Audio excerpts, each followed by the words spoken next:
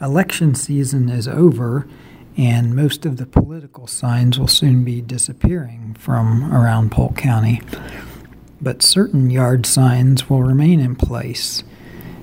These are the small signs you might have seen that have simply a 5-word phrase on them: "Hate has no home here."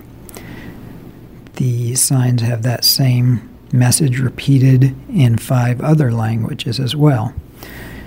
These signs started appearing in the fall of 2016. They were created by a small group of friends in Chicago in a diverse neighborhood, and from there they have spread to become an international phenomenon.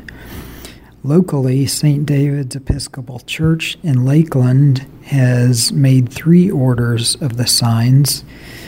Some have been acquired by members of the church, and others have gone to people who don't attend there and were just interested in displaying them. Some people consider the signs a reaction to the Donald Trump campaign in the 2016 election, and especially his call for a ban on Muslims entering the country. But some local residents who have signs in their yards say they are not making political statements in displaying the message. Some of them say that the message reflects their Christian faith, and one local woman said it goes along with her adherence to the Golden Rule. This is Gary White, Ledger reporter.